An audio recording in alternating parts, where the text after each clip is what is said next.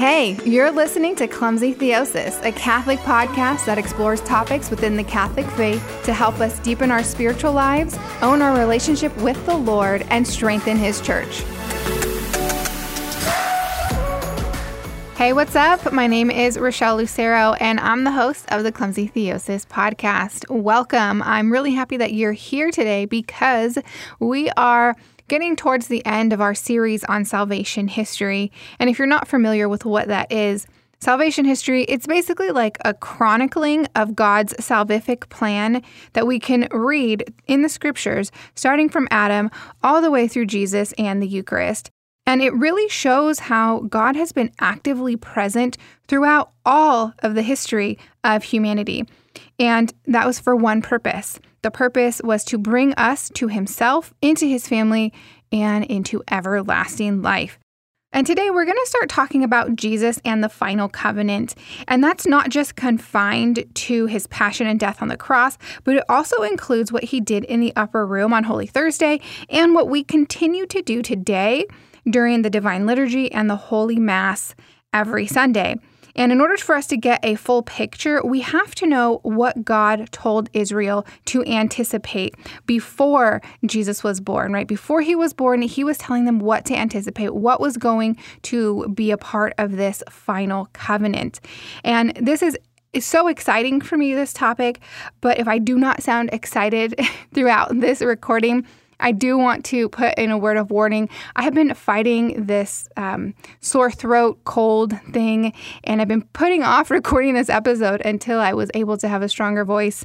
And it seems like I can't put it off any longer, and this is as strong as my voice is going to get. So in order to preserve my vocal cords for future recordings, which I have to do in a couple of days, yeah, I might not sound super pumped, but please know that I am, because this is a very exciting topic for me. All right, last week we discussed David and the covenant that God made with him, right? In which God promised David a son that would do three things, which would be to build a house or a temple for God, to be adopted by God, and to rule Israel forever. And remember that I pointed out how the word for son, which was offspring or seed, can have two meanings. It could either mean the immediate son of David, who would be Solomon, or a future descendant or an heir of David, who we know today is Jesus. All right, and as Catholic Christians, we can't help to see everything in the light of Christ. So when we hear that son or offspring or seed in this sense could mean either or, it's easy for us to actually look at it and say, yeah, you know what? It doesn't mean either or. It actually means both and. And we can see this in the scriptures that Solomon was able to build a temple for God. He was an adopted son of God. However, he didn't end up ruling Israel forever. Jesus, on the other hand, he was able to build a temple for God, which we refer to as the New Jerusalem. He is the Son of God, and in Scripture we read at His baptism that His sonship was acknowledged by God, just in case anybody was confused. And with regard to ruling Israel forever, yes, Jesus is the successor of David and Solomon and does rule forever as King of the universe. Being able to read the Old Testament in the light of Christ is what St. Augustine was referring to when he said, most famously, the Old Testament is revealed in the New, and the New Testament is concealed in the Old. So what else is concealed in the Old Testament that is revealed to us because we now know of the New Testament in Christ? Okay, for that, today we're going to look at the prophets. Yes, we're going to be talking about Jesus, but the foretelling of Jesus through the prophets. And they're going to tell us of a new, everlasting covenant of peace. All of those descriptors will make so much more sense to you by the end of this episode. This covenant that we're going to talk about, it's a future covenant that is referred to as a new, everlasting covenant of peace. All right, so in order for us to bridge the gap between David, who we last talked about, and Jesus, who we're going to be talking about, there's roughly about 1,000 years between the two of them. Let's do like a really quick run through what happened. So Solomon, yes, the son of David, he builds the temple to God, and he's actually able to bring the kingdom to its height with regard to riches and luxuries. Solomon was known for his wisdom, a wisdom that he clearly was not using when he started to take on all of these foreign brides, right? So we have polygamy in the kingdom, a bunch of foreign wives, which means a bunch of foreign gods, to which Solomon started worshiping for, to placate his many wives. Now, without right worship in a kingdom, right rule is going to fall shortly after. We've seen this in the other covenants that we've gone through, right? You need right worship in order to have right living and right ruling of the kingdom and the people. All right, so about 200 years after Solomon had brought the kingdom up to its height, literally, it broke apart. The 10 tribes in the north became known as the House of Israel, and they appointed their own king, who was not from the line of David. And that's important because we just talked about the covenant that God made with David, how his son or descendant would be the one who would rule Israel forever. Yeah, so I don't know what they were thinking during that time. Anyways, the 2 southern tribes that were left, they stayed true to the temple as well as to the line of David, and they were known as the House of Judah. Now, through all of this strife and this breaking apart of the kingdoms and this idol worship, God does what he always does. He sends someone to help. And in this case, it was a lot of prophets. And prophets have 2 roles, basically. One is to chastise people for what they're doing, like stop doing these sinful things, stop doing these wrong things. Why? Because they have to then follow it up with the second thing that prophets are supposed to do, which is call people to repentance, call them to return to God and to be faithful to God. Now, prophets aren't speaking on their own behalf. They're speaking on behalf of God. They're relaying messages to the chosen people of God because God wants them to live happily, to live holy, to be a part of his life as well. And today we're going to be talking about 3 specific prophets: Isaiah, Jeremiah, and Ezekiel. But before we jump into each of them and what God was saying through them, this is the part of the show where we take a moment and thank our donors. This week, our donor that we are acknowledging is Catalina. What's up, girl? Thank you so much for your donation.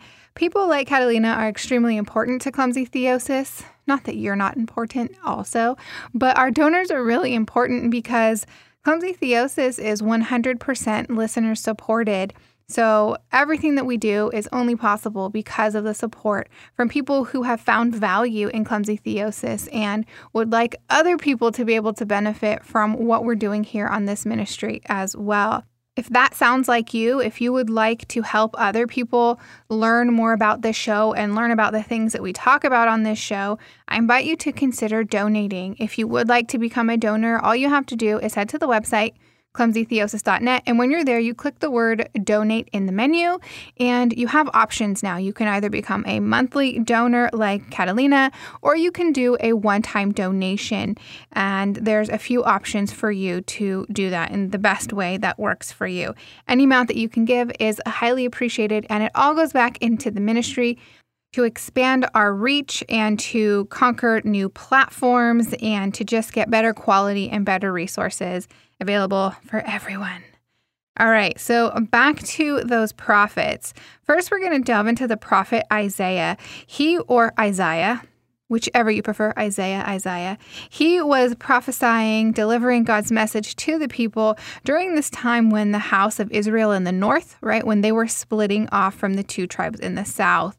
And you're probably familiar with Isaiah if you have listened to the antiphons, or if you've been paying attention at all during any Advent season ever in the Catholic Church, because during Advent, we really emphasize this prophet because his prophecies were of the Messiah, of the Anointed One.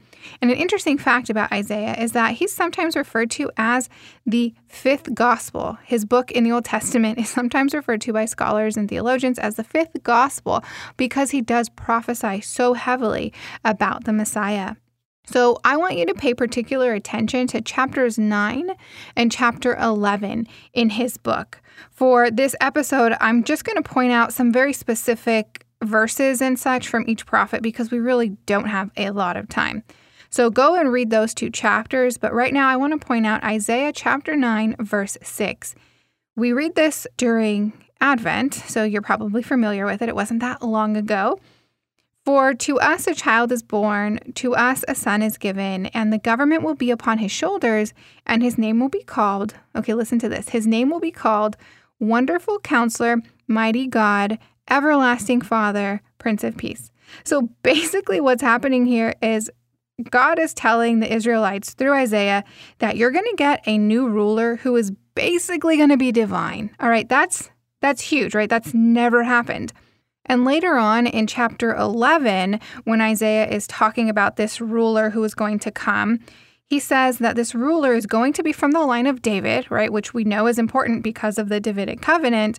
But he's not just going to be from the line of David, he's going to be greater than David. And remember, David was the son of God, which made him a new Adam, which made him a priest, prophet, king, and bridegroom, and all of the responsibilities as well as all of the gifts that came along with being a son of God.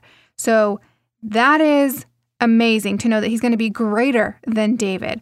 Also, this ruler is going to be greater than Solomon and all of the wisdom that Solomon had. So the new ruler is going to be divine, and he's going to be greater than David, and he's going to be greater than Solomon.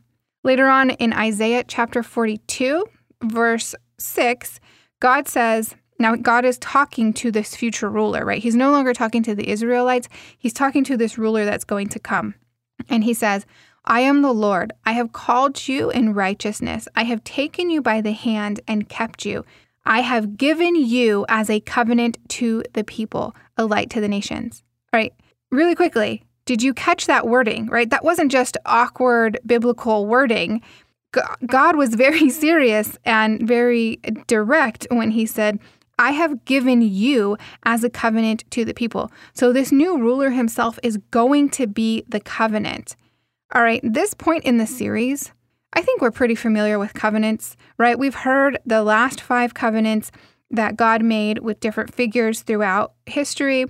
But throughout all of those instances, we have never heard of any one of those people themselves personally being the covenant. All right, this is the first time that is even a possibility, right? Like, we don't even know, can that happen? Or the Israelites at that time, they're like, can that even happen? Can a person be a covenant? A person can make a covenant, but can a person be a covenant? All right, we're going to see as we go on. But for now, we're just going to go with it. Now, with regard to how this covenant is going to work, Isaiah relays that to the Israelites in chapter 55. And this is verses 1 through 3. I'm going to read it for you. It says, Ho, everyone who thirsts, come to the waters. And he who has no money, come buy and eat. Come buy wine and milk without money and without pay. Why do you spend your money for that which is not bread, and you labor for that which does not satisfy? Hearken diligently to me and eat what is good, and delight yourself in fatness. Incline your ear and come to me. Hear, that your soul may live. And I will make with you an everlasting covenant, my steadfast, sure love for David. All right, so God is telling the people that this future covenant to come is going to be considered an everlasting covenant. All right, so some big takeaways from this is that the covenant is intended for specific people, and those people would be those who are hungry and poor, right? And if they come and if they eat, okay, that's not just some flowery poetic language. That's literal, as we're going to find out. If they come and eat, they will be part of this everlasting covenant. And it says that the covenant will be one of steadfast, sure love, like the sure love that God has for David. Again, this isn't one of those instances where it just seems like it's just pretty flowery language. God is making a point here, and he's saying that I'm going to continue the love that I have for David in this new covenant, meaning I'm going to stay true to that covenant that I made with David, right? Because remember, there's 3 things that David's son is supposed to do, and the third of which is he's supposed to be a ruler of Jerusalem forever, okay? That hasn't happened yet. So God is alluding to that and saying, this covenant is going to be a continuation of the covenant that I made with David. But now, remember, the very first thing we pointed out here, that this covenant is intended for everyone who is hungry and poor, right? So God is expanding who is going to be able to benefit from this covenant, who's going to be a part of it, who's going to be allowed in. Let's take a moment and board the history train really quickly and look back at those 10 tribes in the north who made up the house of Israel. Because remember, Isaiah is prophesying during the time when all of this drama with them is happening. Well, in the end, what happens to them is they don't turn from their ways, and they are eventually conquered by the Assyrians. And the Assyrians sent them all into exile. And unfortunately, all of those 10 tribes, they were lost forever. We see in future exiles that the Israelites are allowed to return, but not in this instance. So that's really unfortunate. About 150 years after that happens, those 2 southern tribes who made up the house of Judah, they're starting to have their own troubles with the Babylonians. And you might know where this is going because most people do know of the Babylonian exile. All right, well, before that happens, before the exile, God sends prophets to the 2 tribes in the south. And most notably, that prophet is going to be Jeremiah. And Jeremiah does what all prophets do. You know, he reminds them to be faithful, and he warns them of what's going to happen if they're not faithful, which primarily that is going to be, God is going to remove his protection from them. And since they're having issues with the Babylonians, you know, if they don't turn back, then the Babylonians will overtake them, which we do know actually happened. But this message from God through Jeremiah was delivered to the Israelites from 645 through 585.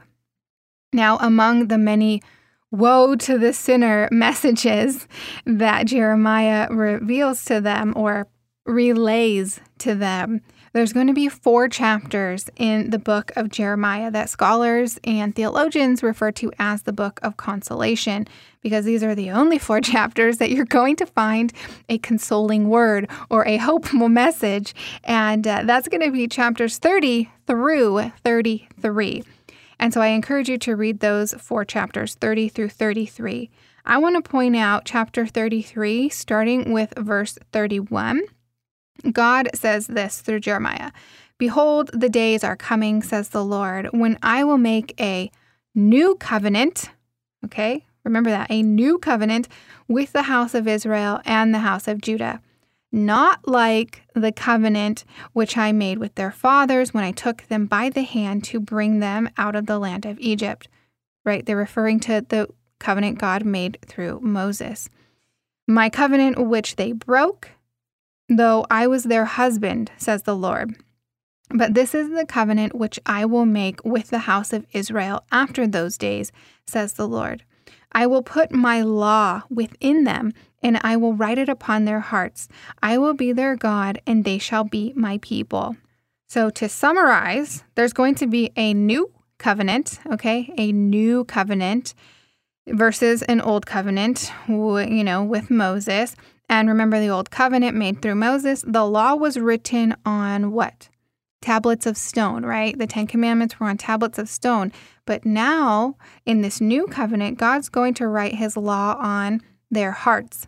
And that's because God is making something very clear here. He's echoing a point that he made in the Davidic covenant, but now he's making it very clear.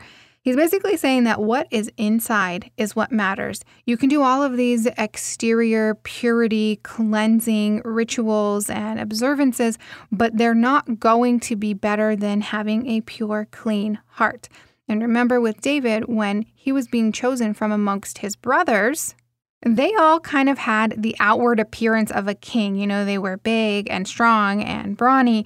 David, on the other hand, was not. But he was chosen not because of what he looked like on the outside, but because of his interior. And that's why we refer to him as a man after God's own heart. All right, so God is making that very blatant. Now, saying you need to have an interior which is after my own heart. And I pointed this out, but I really want to make it very clear that God is calling this a new covenant. This is the first time in the Old Testament, actually it's the only time in the Old Testament where the term new covenant is used when referring to this future covenant that's going to happen. So it's really interesting when you read the Gospel of Luke when he is telling us about the Last Supper and Jesus says, "This cup which is poured out for you is the new covenant in my blood." All right. Jesus is being very specific in his choice of words. He is saying new covenant, which is only used once in the Old Testament by Jeremiah during this very important part in his prophecies. So the Jewish reader is supposed to recognize that, and the Jewish reader would have recognized that, and they would have thought of this prophecy of Jeremiah, of this new covenant. Now, something that's also really cool about this term new covenant, now during the Mass, you may have noticed, after many years of receiving the Eucharist, the priest refers to the Eucharist as a new and everlasting covenant. That's not accidental. What's happened here is we have combined these two prophecies from Isaiah, who refers to the covenant as everlasting, and Jeremiah, who refers to it as a new covenant. All right, next time you're at Mass, pay close attention because you're listening to the prophets and you're listening to the prophets talk about the Eucharist, all right? A lot of people overlook that. They're talking about the Eucharist. All right, moving forward, let's talk about Ezekiel. He's the final prophet we're going to talk about, and he spoke to the Israelites on behalf of God from 590 through 570 BC. Now, he was a priest in the temple, and so the temple is going to be really important to him, especially since the temple was destroyed when the Babylonians took over the southern kingdoms, right? Remember, God said, be faithful to me or else I'm going to, basically remove my protection. And they weren't faithful, so God removed his protection. The Babylonians took over and destroyed the temple, and the southern tribes were sent into the Babylonian exile. When you read Ezekiel, pay close attention to chapters 34 through 37. So today, right now, I want to point out Ezekiel chapter 36, verses 24 to 27. And I'm going to try to emphasize the more important bits from this passage. All right. "For I will take you from the nations and gather you from all the countries and bring you into your own land. I will sprinkle clean water upon you, and you shall be clean from all your uncleanliness, and from all your idols I will cleanse you. I will give you a new heart, and a new spirit I will put within you. I will take out of your flesh the heart of stone and give you a heart of flesh, and I will put my spirit within you and cause you to walk in my statutes and to be careful to observe my ordinances." So the high points here that I try to emphasize is when he's talking about sprinkling them with water to cleanse them from their sins. All right, he's referring to the sacraments. He's referring to baptism and the cleansing from sin. He's also saying something about them getting a new heart and a new spirit, and that's going to help strengthen them from sinning. And this is similar to what we heard Isaiah say about them getting a new heart. All right, further on in chapter 37, so chapter 37, in the middle of verse 25, it starts like this: "And David, my servant, shall be their prince forever. I will make a covenant of peace with them. It shall be an everlasting covenant with them, and I will bless them and multiply them, and will set my sanctuary in the midst of them forevermore." All right. So I don't know if I did a very good job of emphasizing, because it seemed like most of that was important, and so I emphasized a lot of it. Basically, David's heir is going to be prince forever, aka he's going to be the king, and his covenant will be restored, right? So the descendant of David is going to be the king, and that's going to restore the Davidic covenant, which we've already kind of seen in the previous prophecies, especially from Isaiah. But I also want to call your attention to something very important here, where God refers to this future covenant as a covenant of peace, right? And that's not the first time, because in chapter 34, he does describe this future covenant. But when he does, he refers to it in Edenic terms, which means in terms that remind us of Eden, right? Because he talks about a perfect peace between God and man and animals and creation. And we've only ever seen that in existence in Eden, right? Now, the last thing I want to point out from here is when he says that there's basically going to be a new sanctuary, and it's going to be in the midst of the people. And when he's saying that, he's referring to a new temple. And Isaiah and Jeremiah, they also talk about a new temple. Which, brings me to an interesting point. The temple is actually connected to all of the covenants. It's been connected to all of the covenants that we've gone over so far, and it's also going to be connected to this new covenant that we're starting to delve into with regard to Jesus and the Eucharist. Now, previously, I did mention that the interior of the temple was decorated to be like Eden, like lots of the imagery and the vessels and stuff like that is supposed to remind you of the original sanctuary in Eden. And then with regard to Noah and the ark, remember that the ark was basically a floating Eden, and the construction of the temple itself, the temple was constructed with 3 floors, just like the ark was constructed. And then Abraham, I don't know if I got into this. We might not have had time. With regard to Abraham, the sacrifice of Isaac, that took place on Mount Moriah, which is a huge mountain range. And not just on any place on this mountain range, but the exact same place where Isaac put himself willingly on the pyre in order for Abraham to slew him as a sacrifice to God. The exact same place that happened is where the temple was built. And that was done on purpose. And just a quick note, some people wonder what the efficacy of animal sacrifices had in the temple. Well, they all go back to Isaac and his sacrifice and his willingness to be a sacrifice, and the fact that all of these animals in the Old Testament are going to be sacrificed in the temple on the exact same spot. That's what made them efficacious. All right, now that I'm done nerding out over little details, back to our covenants and the temple. Okay, we need to pick up with Moses. All right, Moses, now the temple is the new resting place, or it was the new resting place for the tabernacle. And remember, God instructed Moses to construct the tabernacle, which was where God's presence dwelled. But now the new resting place for the presence of God is in the temple. Now, with regard to David, the temple itself was promised in the covenant. So the temple itself is part of the covenant that God made with David.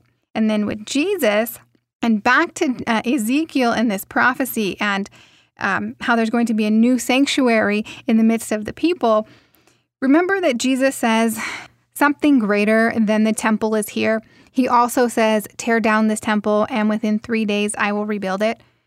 And we know that Jesus is talking about himself. And he's basically saying that he's the fulfillment of this prophecy by Ezekiel. And not just himself as in the God-man himself, but also the Eucharist, which is his body, blood, soul, and divinity, because the Eucharist will stay at the center of the church, of our faith.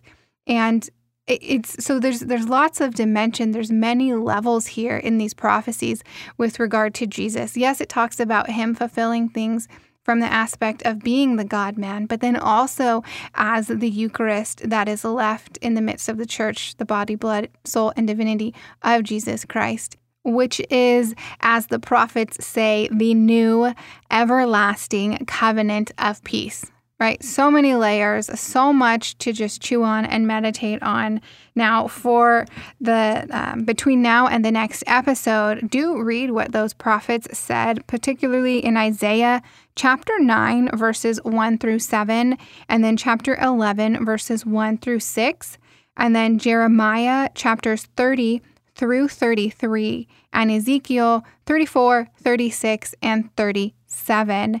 Next week, we're going to continue to talk about Jesus and how he is the new covenant, how he fulfilled all of the previous covenants, and so on. And we're finally going to talk about how with every single covenant God made with all of these figures, how God was expanding his family and expanding his reach and making the covenants more accessible to the world. All of the scriptures that I referenced or explained in this episode are down in the show notes. So if you weren't able to write them down, have no fear. I have taken it upon myself to type them up or at least tell you the biblical address where you can find everything. They're down in the show notes. Also in the show notes, there's a link for you to sign up for the weekly email, which has the great bonus of you being able to have each episode emailed directly to you so you never miss an episode, and you also get insider information. There's also a link if you would like to donate in the show notes as well. Until next week, peace out. Thank you for tuning in to Clumsy Theosis. I'm so happy that you've been able to hang out. If you want to learn more about Clumsy Theosis, you are more than welcome to visit my website, clumsytheosis.net. From clumsytheosis.net, you will also be able to contact me if you're interested in booking me as a speaker, or if you're just feeling generous and you'd like to make a donation. Remember that together we can transform the world by letting the Lord transform us.